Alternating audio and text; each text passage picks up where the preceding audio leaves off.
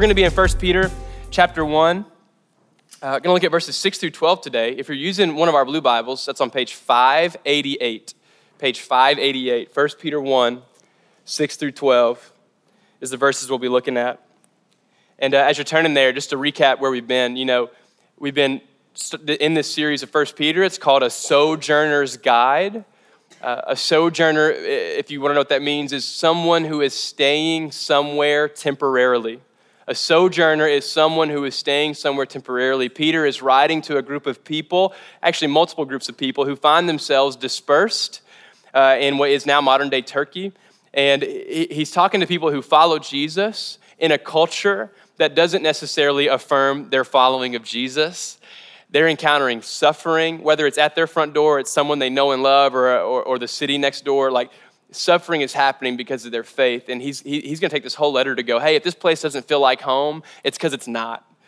That sojourner language, you're somewhere temporarily. Last week, we really touched on this really hard. So we talked about how heaven is home, that heaven is in our future, that there's an imperishable, undefiled gift that awaits those who belong to God. But heaven's also here, and that's so powerful that in Jesus' prayer in Matthew 6, he says, your kingdom come, your will be done on earth as it is in heaven. So there's this reality where we don't put our stock here because heaven awaits. That's a promise that will take place. That's a real place. But two, we also recognize that we get to participate in being heaven bearers while we're here. We get to point people to a bigger and better and higher reality as participants with Jesus on earth. So that's really going to inform this week, because the conversation this week, you'll notice I might be a little calmer than normal. Like, I might be a little more sit back, because that's honestly the posture of my heart this week. It's like a humble conversation. We're going to talk about trials and suffering, and I've never given a discourse on suffering. I haven't done a ton of study on this. I mean, this week I certainly tried my hardest, but yeah, it's an interesting conversation, and a lot of us have had different encounters with suffering and trials and have different thoughts and different beliefs, and I just want to walk through it with open hands and humility and just talk with you guys about it, and I think there's some beautiful things for us. So I'm going to read verses 6 through 12 in 1 Peter 1, and then I'll pray over us, and then we'll see what the Holy Spirit has for us. Thanks be to God that he is here. In this you rejoice, though now for a little while, if necessary, you have been grieved by various trials, so that the tested genuineness of your faith, more precious than gold that perishes, though it is tested by fire, may be found to result in praise and glory and honor at the revelation of Jesus Christ. Though you have not seen him, you love him. Though you do not now see him, you believe in him and rejoice with joy that is inexpressible and filled with glory, obtaining the outcome of your faith, the salvation of your souls. Concerning this salvation, the prophets who prophesied about the grace that was to be yours searched and inquired carefully, inquiring what person or time the Spirit of Christ in them was indicating when he predicted the sufferings of Christ and the subsequent glories. It was a mouthful. It was revealed to them that they were serving not themselves but you, in the things that have now been announced to you through those who preach the good news to you by the Holy Spirit sent from heaven, things into which angels long to look. Let me pray.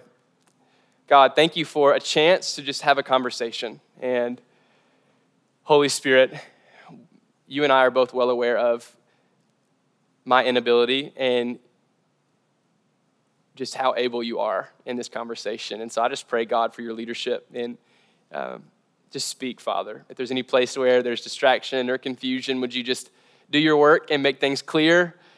God, I pray for those that are here that go, man, I'm not even sure God is real. Like, would you just make yourself known and clear? For the Christians that need to be comforted, God, would you comfort for anyone here that needs to be comforted? Like, would you comfort, God? And I pray, God, for where there's people that sense a next step in their faith journey, would you just give them the courage to take a step, God? But in all things, I just ask, you are real, God. This is real. So would you help us to treat it as such? In Jesus' name, amen. So let's talk about suffering. Let's talk about suffering. So a question I was asking myself that I felt like would probably come up in all of our hearts, and we probably all have different answers, and that's okay. There's room for that, is one, where does suffering even come from in the first place? Before we look into the text and some things that I saw I wanted to speak about, but where does suffering even come from? So because I don't want to speak very lightly on something that has touched a lot of us so heavily. Like, we've experienced pain and trial. And, in Scripture, there's a lot of answers. So there's no better answer than like 3 or 4 answers that doesn't feel like an answer at all. And I'm about to give you that, all right? In Scripture, there's moments like in the book of Job where there's just this idea that God was intimately involved in the suffering. And he didn't cause it, but he did allow it, and he had something to say there. And so what I mean by that is, God, when suffering takes place, when things we didn't expect, whether tragedy or persecution, whatever it is, and when we're talking about suffering, I'm talking about external, things happening out of our control to us, around us. There's this moment where it's not as if God was like, wait, what happened? Like, oh my gosh, I got to prepare for this. I got to get my angels ready. Like, something's going on. Like, God is aware, and there's some sense in Scripture where there's moments where God even allows. And that's very interesting, and there's plenty of thoughts there. We're not going to sit there very long right now, but that's just true in Scripture. According to Scripture, there is a sense that God is intimately involved in even allowing of some things to happen. Sometimes it's simply a matter of darkness and sin. That's like the book of Acts, is people who love God, who are just living for the Lord, who are seeking to be generous and testify of what the Lord has done, and they just encounter persecution.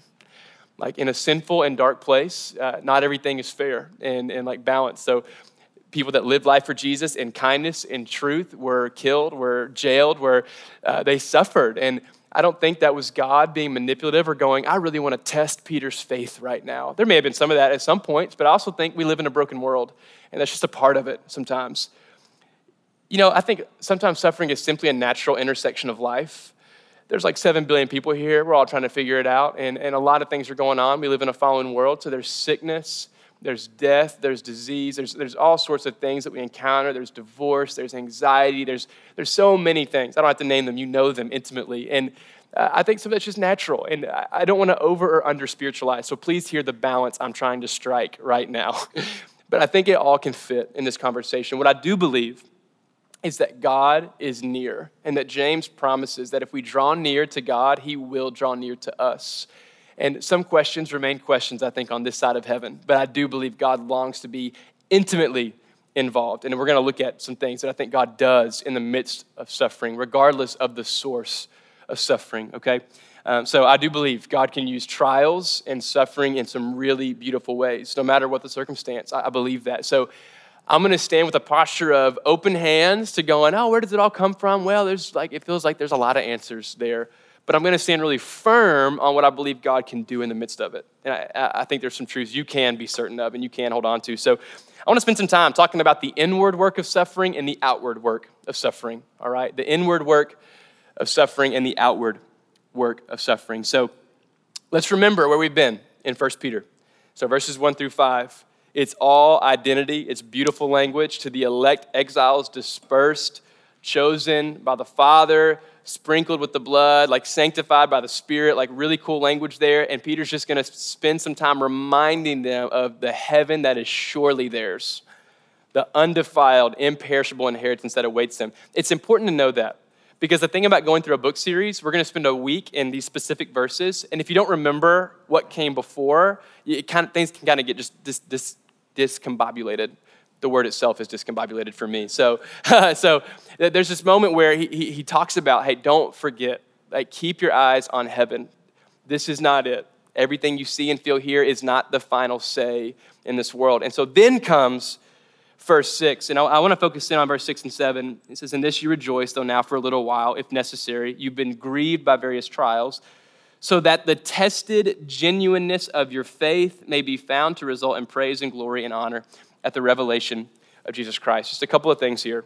And I'm going to move through this rather quickly. We're going to talk about suffering a lot. It comes up in 1 Peter a lot. So if you go, that felt incomplete. It is. Hopefully by the end of it, we'll feel a little better, well-rounded. So first thing, trials do not change faith. They do reveal it.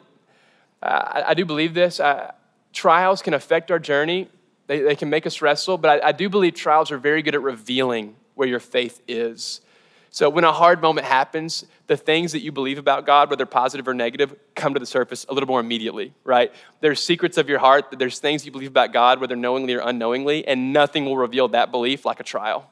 When a hard moment happens, how you respond to God. Like in some of my trials, I immediately respond as if he's not sovereign and not in control or doesn't love me. And I'm like, whoa, Whoa, that's interesting because scripture is littered with people in hard moments, crying out to God. And in the Psalms, sometimes doubting his love. But we see in the New Testament that suffering, that pain wasn't a reason to doubt God. It was a reason to press into God. But for me, I found, oh no, like, who are you? Do you even love me? So that's kind of what I mean by that. So when hard moments happen, they don't change your faith. A lot of times they put a magnifying glass on it and kind of reveal some things, which in the right, I think is actually a very healthy moment. It's a good thing, but it can be kind of disturbing. Another way to put it is trials do not define your faith. They do refine your faith. So, they use that gold image, or Peter uses that gold imagery in verse 7. I think it's a great analogy. I'm not a jeweler. I don't know how gold works, but I'm pretty sure if you put it in really hot fire, it purifies it in some way, okay? Is that any jewelers here? Is that how gold works?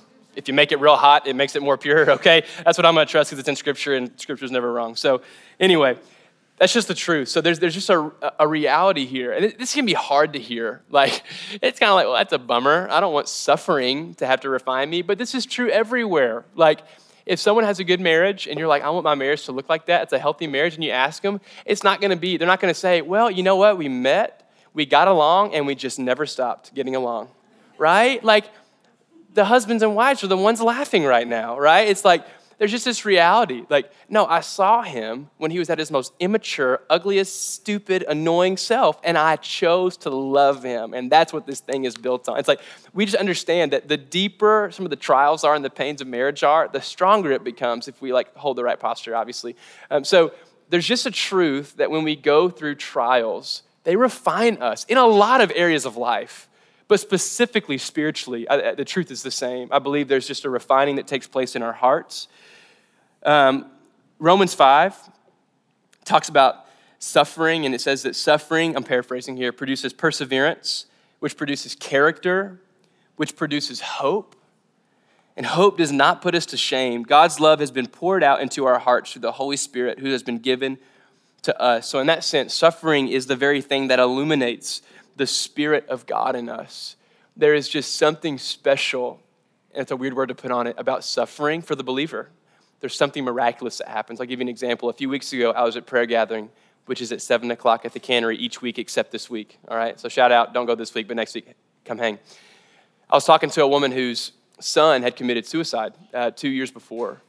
And, obviously, I'm not a parent, but I have parents, and they tell me that their worst fear would be losing me before they passed away, would be losing a child. And this mom had went through that, and she just said, I never would have expected it, but I have just grown deeply intimate with the Lord. I'm so close with God, and all I want to do is be with parents that have lost a kid, that have lost a child.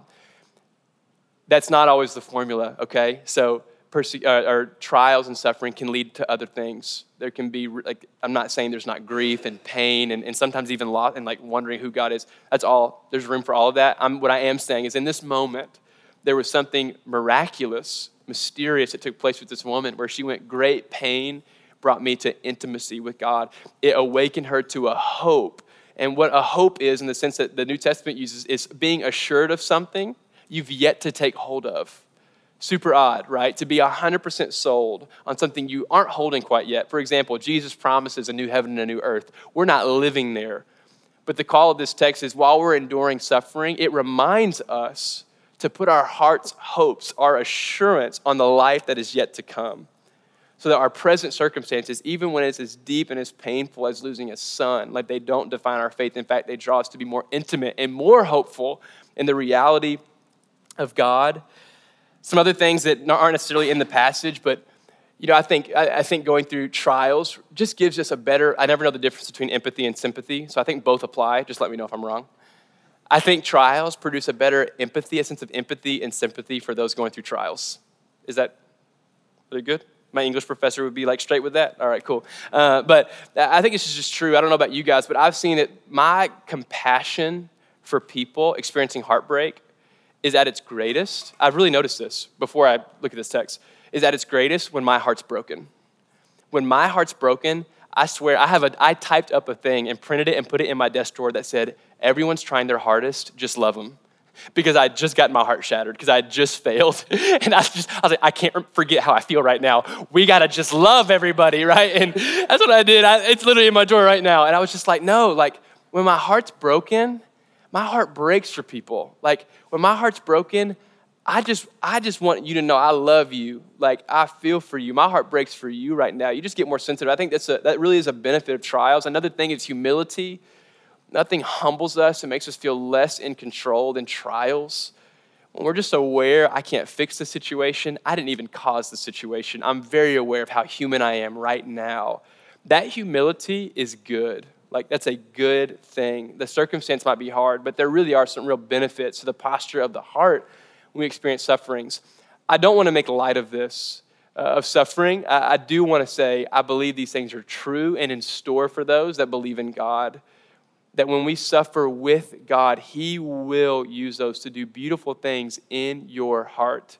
He will bring healing to situations that don't make sense, they don't match up with your logic. I shouldn't be healed right now. I shouldn't be drawing more intimately with God, but yet He is using this. And I think the story of the Gospels testify to this as well. So that's kind of the inward. We're going to move ahead to the outward. Again, understanding we're not digging into the very depths of these conversations. I'm skimming the surface here, okay? The outward work of suffering, I want to look at verse 8. Though you have not seen Him, you love Him. Though you do not now see Him, you believe in Him and rejoice with joy that is inexpressible and filled with glory. It hit me this week that nothing testifies to the reality of relationship with God like someone going through suffering. If you've ever seen someone suffer greatly and hold tightly to God, doesn't that just testify in a powerful way? I look no further than the life of Jesus. Jesus was an incredible teacher. Any teacher you put up, I'd put Jesus against him and say Jesus probably did better. He was a great leader. He healed people, right? Like dead people didn't stay dead all the time around Jesus. Weird things happened. They came to life. Blind people could see. The 10 lepers are healed. And shout out to the one leper that actually came back and understood that was a big deal and he had talked to Jesus. That was good. Good leper. Good, healed, former leper. Anyway, I love that joke. As good of a teacher and as much of a healer as Jesus was, I feel like the foundation that makes all that all the more powerful is His death and His resurrection, right? We would all agree. He resurrected to change the game. But what's interesting, the first person to profess Jesus as the Son of God after Jesus died confessed it before He resurrected. And that hit me this week. There's a centurion in Mark 15 that saw the way Jesus breathed His last and said, surely this was the Son of God. There was something about how Jesus suffered that testified to the reality of God's power and presence in the life of Jesus. In a moment, like in my opinion, where Jesus seemed His weakest, like the argument was won. Like, oh, this isn't God. There He is, dead. Like, and the soldier goes, no, my profession is killing people, and no one has done that. No one has said, Father, forgive from that place. No one has been that gentle and that quiet and that humble. Like, and says, surely there's something here. And I think this is all throughout the Gospels and in the book of Acts. You know, there's Stephen, and I believe Acts 7, I can't quite remember the reference, and I forgot to look after the 9. After telling them, I forgot the reference. So good for me. But there's a guy named Stephen who's getting stoned to death. Like, people were crazy back then, like just throwing rocks at him until he dies. And as he's being stoned to death, he says, I see the Son of Man standing at the right hand of the Father. Nothing testifies to Stephen's real active faith in God than seeing Jesus in the midst of that kind of persecution. There's another story, this is the last one I'll give you, but it's from Paul and Silas, these missionaries who've been arrested, shackled, most likely just butt naked in jail in a weird I know it's a weird phrase. I saw a bunch of heads go, whoa, he just said butt naked. He was, though. In chains, in a weird, deformed position. You know, nothing says God has abandoned you more than if you preach the gospel and wind up naked in jail in shackles waiting for death, right? Like, God isn't there in that moment, right? No, Paul and Silas, they sing hymns. They testify to God's goodness. They press in, and it's incredible. Earthquake happens, chains break, and the centurion, what happens? He and his whole family are baptized. And I believe the miracle had absolutely a piece of that. That was a big part. But I also believe that centurion watched those dudes at the very lowest of the low, the worst of situations, and they were faithful. I'm going to keep saying it because I'm just nervous. I want to deal with our hearts well. I don't want to make light of suffering. I don't think your suffering is all about other people. I do think The Holy Spirit is very powerful in how he ministers to the world and how his children deal with real trials and real suffering. And I think the gospel's littered with it.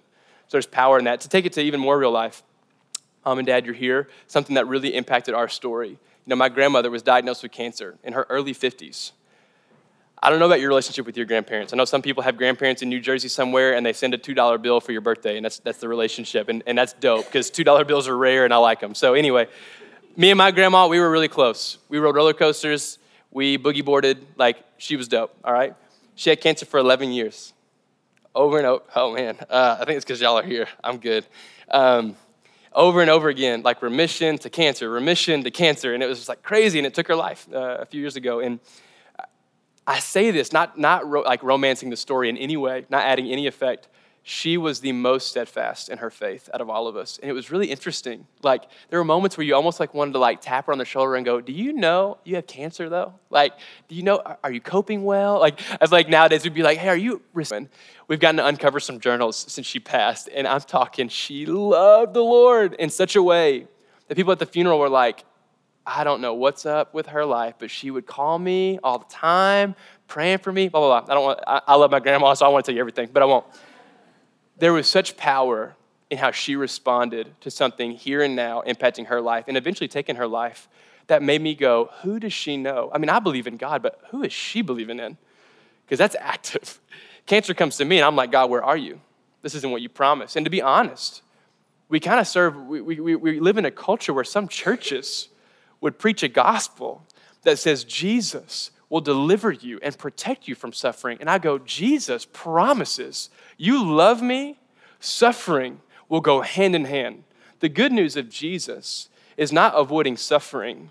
The good news of Jesus is the promise of John 15, my spirit will be with you till the end of the age. That's the good news of Jesus. And the better news of Jesus, even more so than that, is that this isn't the end. Life will go on. That's the good news of Jesus. And so suffering for followers of Jesus, it has an inward work.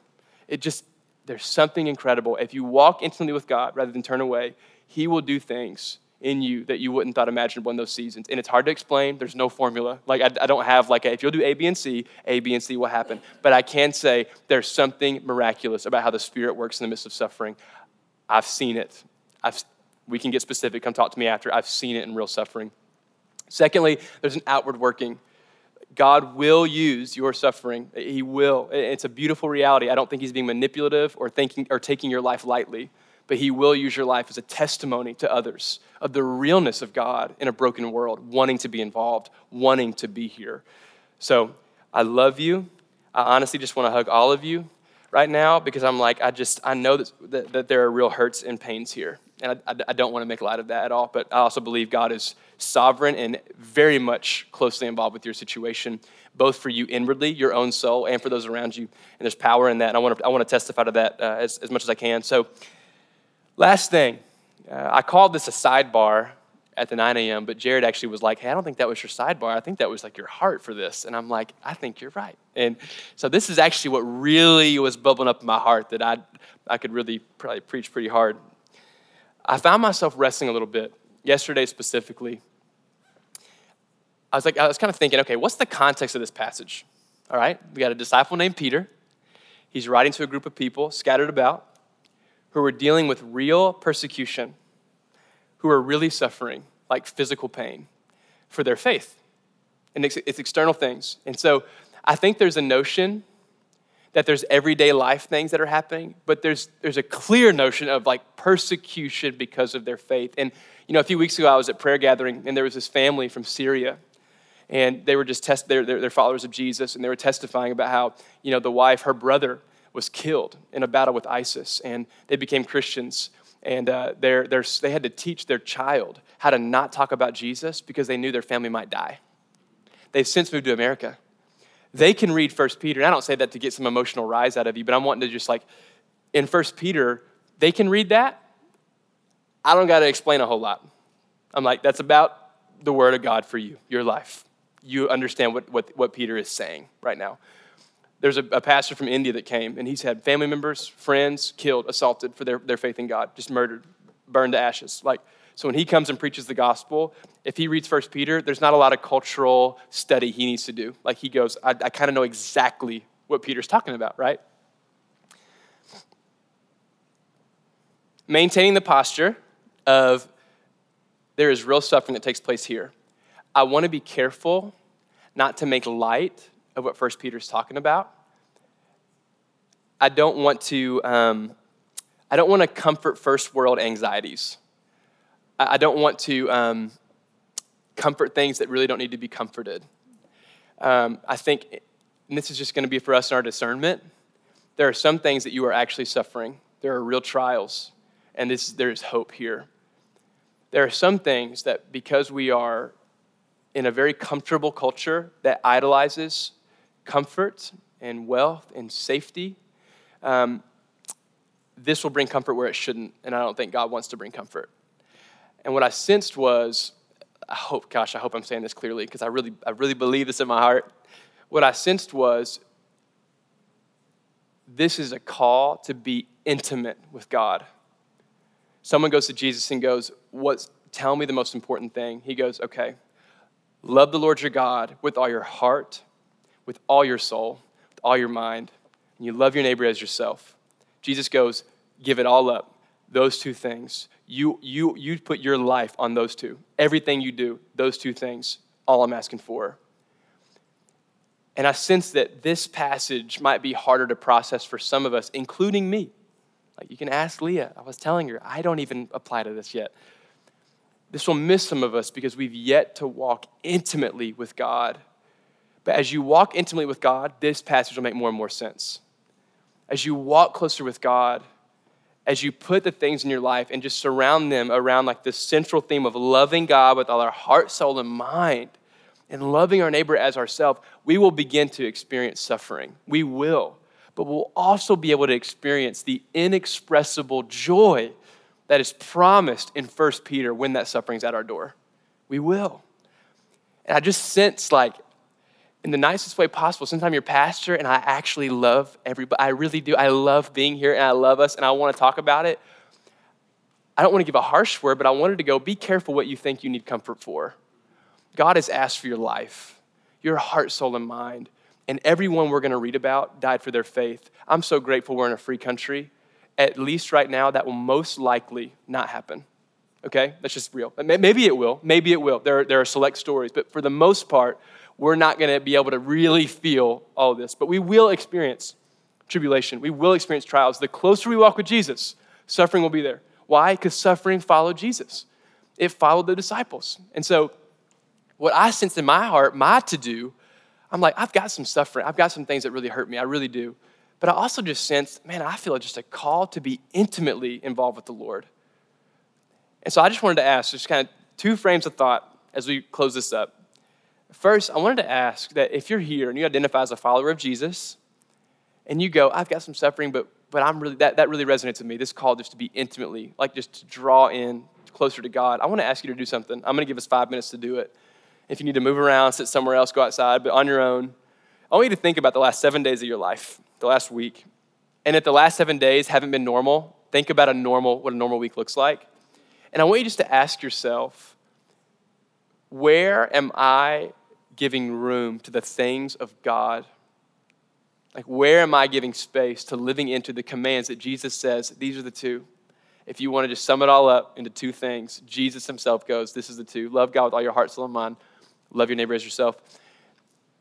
I just want to ask you just to examine your life. Look at your calendar.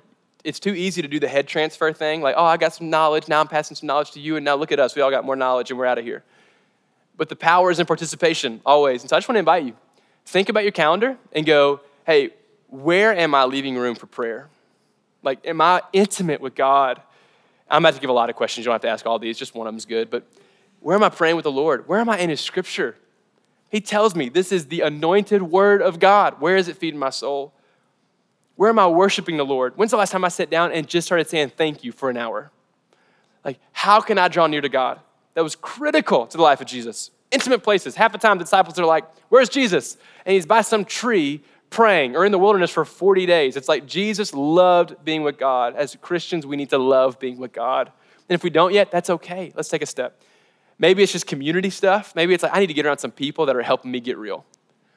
Like, it's just so common for community not to point to Jesus. It's so weird. It's like taboo for Christians not to help Christians love Jesus. It's like the weirdest thing that we talk ourselves into. And maybe it's like, I need to get locked into some community or talk to my friends, and we need to get real about pursuing God and just loving each other, making sure we're living holy lives and repenting. And anyway, I'm just rambling. Maybe it's living missionally. Maybe it's like, man, I've got good community. I got a good church. I love God. I don't remember the last time I went out into the world and tried to show the world who Jesus was, to be a heaven bearer, the image of God to the world. If you need to find any needs or any brokenness, just like take a walk 25 yards any direction, you will find needs. You will find people that need to know the goodness of God, both in word and deed. Like, that is available. So maybe that's it. I feel like sometimes our apathy in our faith is really just a lack of like stepping out, like in obedience to God. We feel bored and feel like we need to talk about our identity more, and really what we need to do is just step out into obedience. So hopefully that makes sense. What I'm asking you to do is very practically look at your week and go, what about my week is pointing me to taking the commands of God seriously and like stepping into that?